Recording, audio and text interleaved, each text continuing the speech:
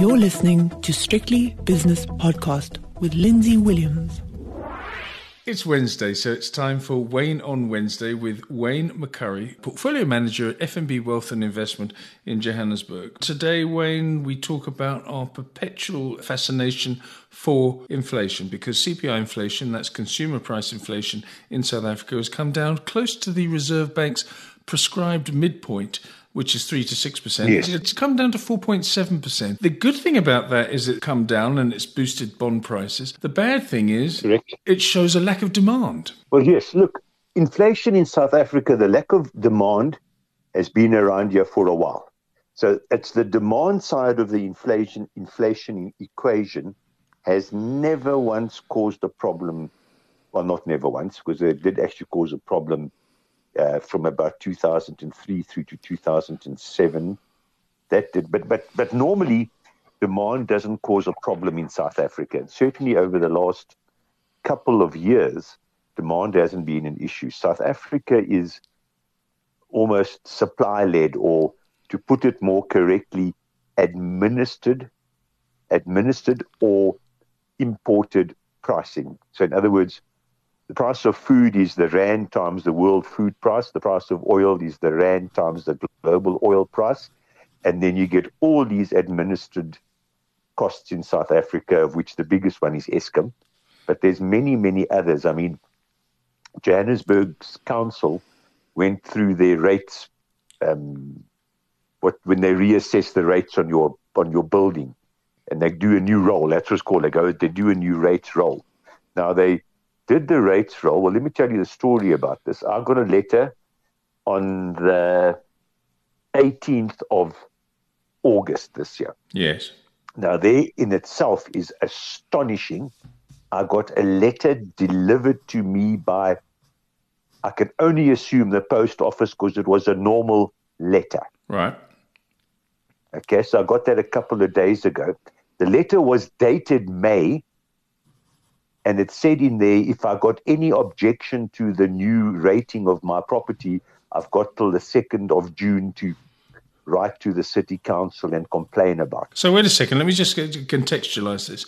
You got a letter that was sent in May of 2023, and you had till the 2nd of June to raise any objections or whatever it was. Yes. Yeah. And today is August the 23rd. Yeah, that's extraordinary. Let's put that aside. Okay. My rates went up 30%. That's an administered price. That's an administered price. Now, I know if you go to the city council and object, they'll say, no, we only increased our rates by 6%, because that's what the rand per square meter has gone up by. The thing is, they revalued my property. So that's why it's gone up the other 27 or 24, whatever the number is. So they actually talk between their teeth. They say, no, we only increased our rand per square meter by 7, but then they just upped everyone's property valuation. So the amount you pay per month has gone up by a lot more than the 6 or the 7 or the 5, whatever the standard increase was. A lot more. What was your response to this letter? Well, I haven't got much of a chance there. Now, look, something like that, it's not, I mean, this is on my industrial property in Kaya Sands. Yes. That's not an expensive property to start off with. And the extra rates that I pay per month, which turns out to be a couple of R100, just is not worth the fight. But still, I'm just showing you two things, how efficient our post office is not, and also the effect of inflation, of administered prices on inflation. It's huge. In South Africa, it's rates and taxes, lights and water, and then, of course, as I said, all of the import parity priced things, which is basically food and energy. So there's not much left pure demand side, because even if food is produced in South Africa, it's priced at the imported equivalent price, plus or minus transport, depending on whether we're importing or exporting. So yes, demand inflation is not an issue in South Africa, and we all know that. But it's very good news that the inflation did two things. Number one is it's more or less in the Reserve Bank's midpoint range, which means we will probably not have another rate increase, which is what we've been discussing for a long time. Yes. The second good point is it came in below expectations. I don't think by much, by 0.2 or 0.3%, but it nevertheless came in below expectations, and that's a good sign. The negative sign is the month-on-month increase is quite high. I think that was 0.9%, the month-on-month increase. And for the previous 2 or 3 months, it's been 0.2 or 0.3, a lot lower than that. Now, I know that 0.9 was purely administered prices. School fees, I think, was one of them. But I can't quite remember. But whatever the big increases were month on month are these administered prices that the SA statistics, they go and you can't go to the shop and find these prices. They got to poll these prices or investigate these prices. But it's an administered price. So it was medical aid or it was, but it was an administered price. It was not a price determined by demand and supply. No, it wasn't. And just to go back to one thing you said about the post office, for example, with your letter, which was sent in May, with the deadline of June the 5th to June the 2nd to reply to it. I sent a friend who'd had a new baby, I sent, I don't know, like a romper suit or something. Anyway, some sort of piece of child's clothing. Baby thing. Yeah, a baby thing. Exactly right. Best way to put it. I sent it in the post, in the Dutch post. I put it in a little package, and it was slightly bulkier than the letter, obviously. And I sent it, and it was tracked by the Dutch authorities or the Dutch post office. Yes. And once it left the Netherlands, and it was very efficient, it said it's gone from here to here to here. And then after that, nothing again. It was nothing. It was like that submarine that went down to look at the Titanic. You never heard from it again. Yeah, just disappeared. Yeah, just completely disappeared, and someone stole it. Which is obviously. Unusual. Yeah. But you can claim insurance on it. I mean, just a slight aside comment, but on the same subject. I order a lot of spares from my cars from the UK. Yes. And you order the whole thing online. Click, click, click, click, click, and you pay. So I can tell you an exact example. I ordered spares last week. I clicked on the computer on Monday afternoon. Wednesday morning, 11 o'clock, they were here from the UK. There we are. So that tells you that the distribution logistics services, non-government in SA are hugely efficient because it left, look, a lot in the UK are efficient as well. They post it that day, it gets to Heathrow that night. It's on the aeroplane overnight. It's in South Africa. It's through customs and it's at your door. What is that? Something like UPS or DHL or what? This is all DHL. But it gets. I mean, it spends just over 24 hours from when the plane lands till it gets to your door. I mean, that's hugely efficient. I mean, I think if I had to order something from the south of Joburg via a courier service, it'll take a day to get to me or a day and a half. But from the UK, it takes 3 days and it's here, 2.5 days and it's here. It's hugely efficient. But that's not talking economic stuff. So it shows you in South Africa, many, many things work hugely efficiently as long as the government's not involved. Well, exactly, and as long as a South African company is not involved, because DHL is a German-owned company, and UPS is American. South Africans. Yeah, but it's run by South Africans. Now, we're talking about this. FedEx, also from the UK, exactly the same thing, motor car spares. I ordered something 2 weeks ago, no, longer than that, 2 months ago, and I'm waiting. So eventually I get the tracking number from the supplier. I go through and I get hold of FedEx. And they come back to me and say, I've got to get an ITAC code. So I said, what's an ITAC code? I've already got an importer's code. Good question. So they said an ITAC code. So I thought, what the hell are you talking about? So I go and look at it. It's like importing radioactive hazardous material. I'm buying motor car spares. So I go and find out someone put the wrong code on it. It's a thing made out of aluminium. There's no irradiated plutonium there. But FedEx, I sent them the actual invoice where it showed it's a little aluminium pipe, man. It's a little fitting. It's a pipe. And they said, nah, you're not going to fly. You're trying to import depleted uranium, yeah? Plutonium, whatever. You've got to get an ITAC code.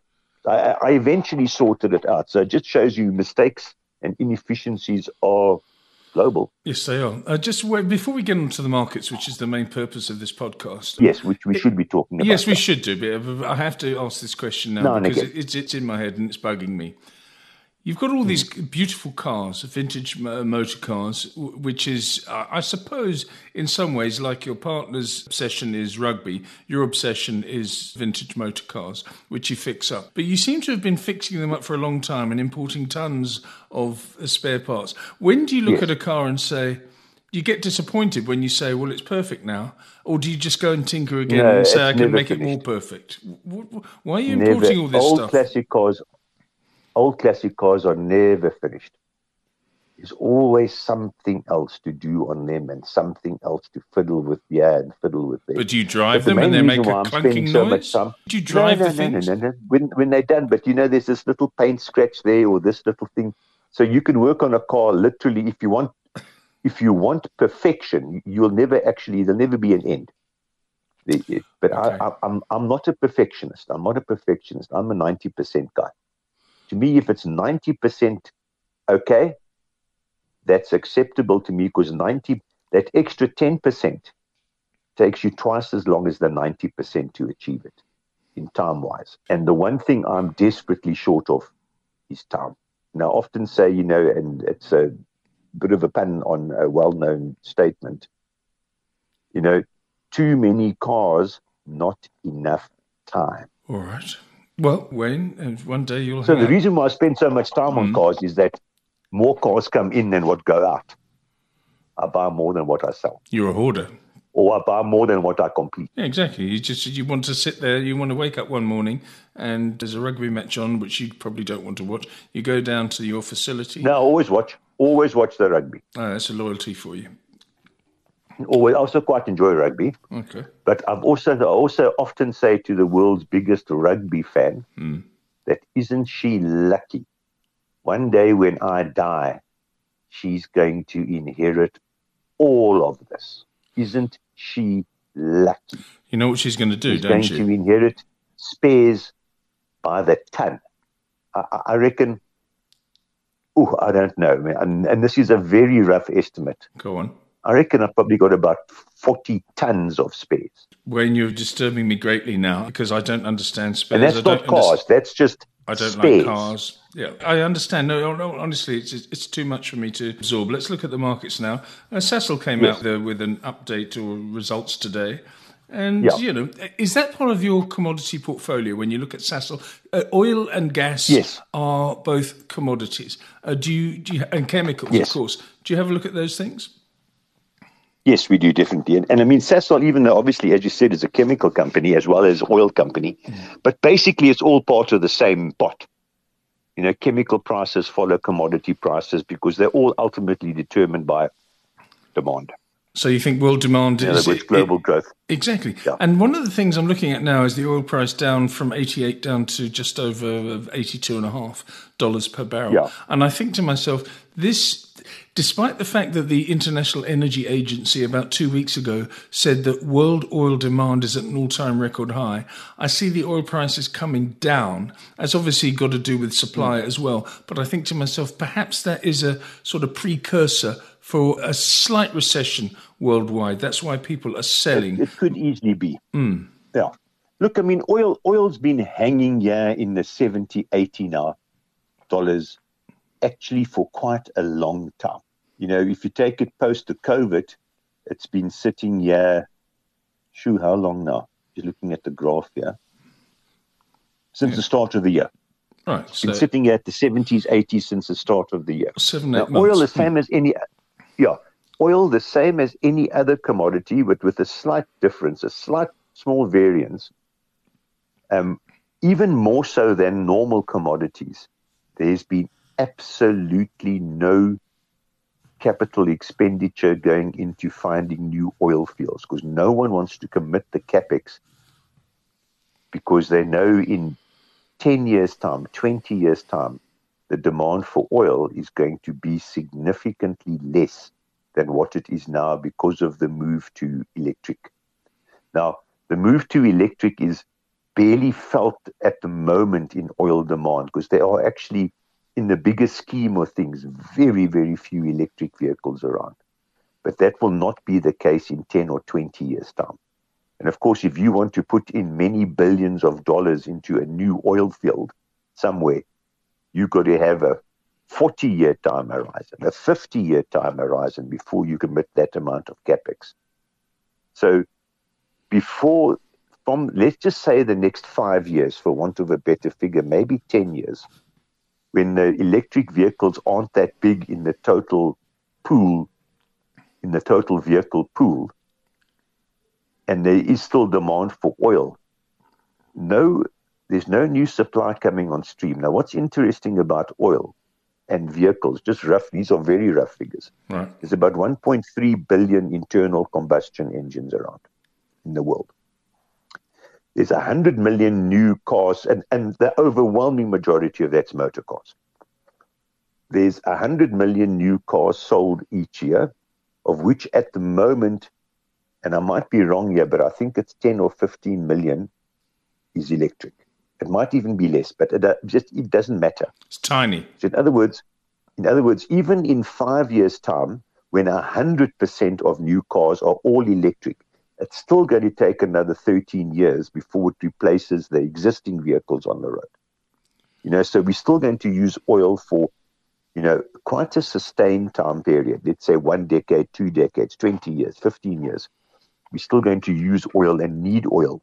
But there's been no new investment. Now, oil, the demand and supply is about 100 million barrels a day. But every year, about 3 or 4 million barrels dries up because that oil field is finished, and demand goes up by about 1 million barrels a year. Now, that demand going up will start to disappear as the EVs take over, but there's still the 3 or 4 million barrels per year fall off because the wells are depleted and there's no more oil there. So, in other words, the point of this very long story is oil's price could spike quite considerably over the next 5, 6, 7, 8 years. We could quite easily see $130, $140, $150 a barrel because the demand is still there, and you cannot replace that demand. You cannot move to electric, no matter what the price does, that quickly. Never mind electric vehicles. What about oil-fired power stations? I mean, and coal-fired? No, they're almost dead. Oil-fired power stations worldwide are almost dead. Despite the fact that Eskom has to import diesel in order to... coal-fired. Yeah, but Eskom has to import diesel because the other stuff doesn't work properly. If the other stuff worked properly... Okay, it's interesting on this these gas turbines. Eskom very cleverly in the 1970s said the following. We're short of capacity.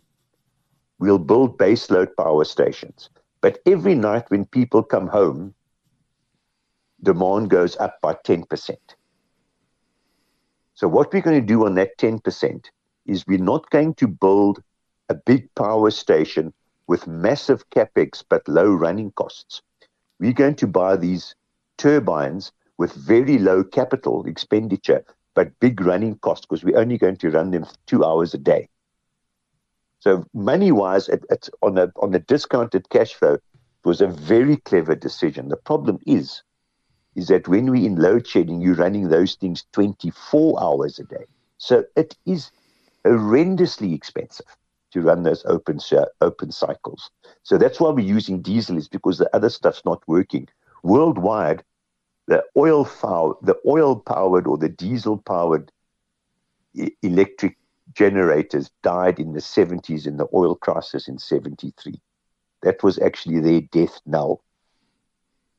And people went to coal because it actually is more efficient, or nuclear, or went into more water. Now, of course, they've gone into wind and solar power, because a country like Germany, I mean, you live there, you live close by. I do. You go anywhere, you just see propellers. Oh yeah, every day.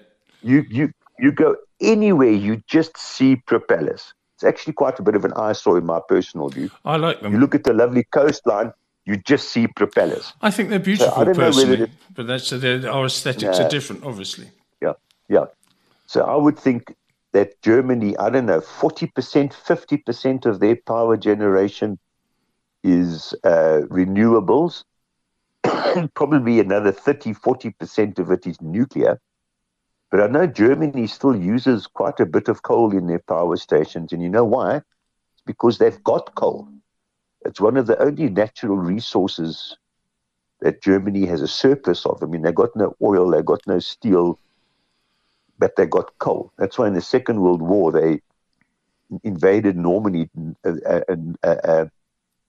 Denmark and Norway to make sure they could still get their iron ore from Sweden because they didn't have any iron ore. And that's why they developed the technology of turning coal into fuel, which is essentially what Sasol does here. It's the same technology that Sasol uses here, because all they had was coal. It was the only real natural resource that in abundance in Germany. It was very interesting. I watched a program on TV. The biggest moving machine in the world are those machines in Germany that strip the overburden above the coal seam. It just strip the soil off the actual seam of coal. I mean, they are the most astonishingly huge machines. Like open cast mine, you mean? Yeah, strip mining, yeah. Okay. All right, well, that's enough about Germany's energy history. Let's talk about the markets now. We're in the doldrums, Wayne. I think we've spoken about that word, the doldrums, before, which is a sailing term, you know, where you've got no wind. Yes, there's no wind. You just drift around. It's not quite the same, but I find the markets have been drifting. They've been drifting lower, and now they're doing absolutely nothing. So they're in the doldrums. Yeah. And it'll only come back, I think, once the Northern Hemisphere comes off the beach. No, not really. It'll come back when the world realizes inflation is falling and interest rates are falling. That's when it'll come back. That's when, and the market will preempt that. And I actually think it might even be starting now, that the markets, the SA inflation, the US inflation, all of these things are turning over quite nicely.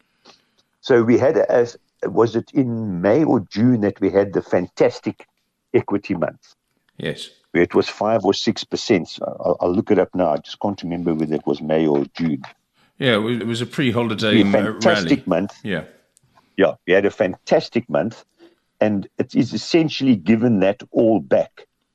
Let's just see where it was, yeah. Well, the all shares at 74,000, let's call it, and I think it got close to 80,000. Yeah, it was July. July. We had a stonker. It went up to, call it 79,000. Yes. And it's given that all back now. But interesting, it's actually done that for quite a while now. The market's traded quite consistently since January between 73,000 and 80,000. It's actually done it once, twice, 3, 4 times now. So it's sitting, because same as worldwide. You're waiting for this clear direction on interest rates. If they're going down, the market will rally. So, I mean, it's a pure guesswork on my side, but that's now as low as it's been during all of those cycles. So I think we might even have a bit of upside now. And certainly as time elapses, the closer we're getting to the first interest rate. Yeah, I think the market has bottomed. It's not going to spike, but it's bottomed. And I do believe it'll start to build a base from which to rally. It's good. Okay, Wayne, your partner, the world's biggest rugby fan, must be looking forward to the World Cup, which is in 17 days' time, from what I understand. Yes, terribly exciting. She must be very excited, yes. She'll be unplayable. No, it's terribly exciting. And in fact, Friday night's a big game as well. We're playing New Zealand. Oh, yeah.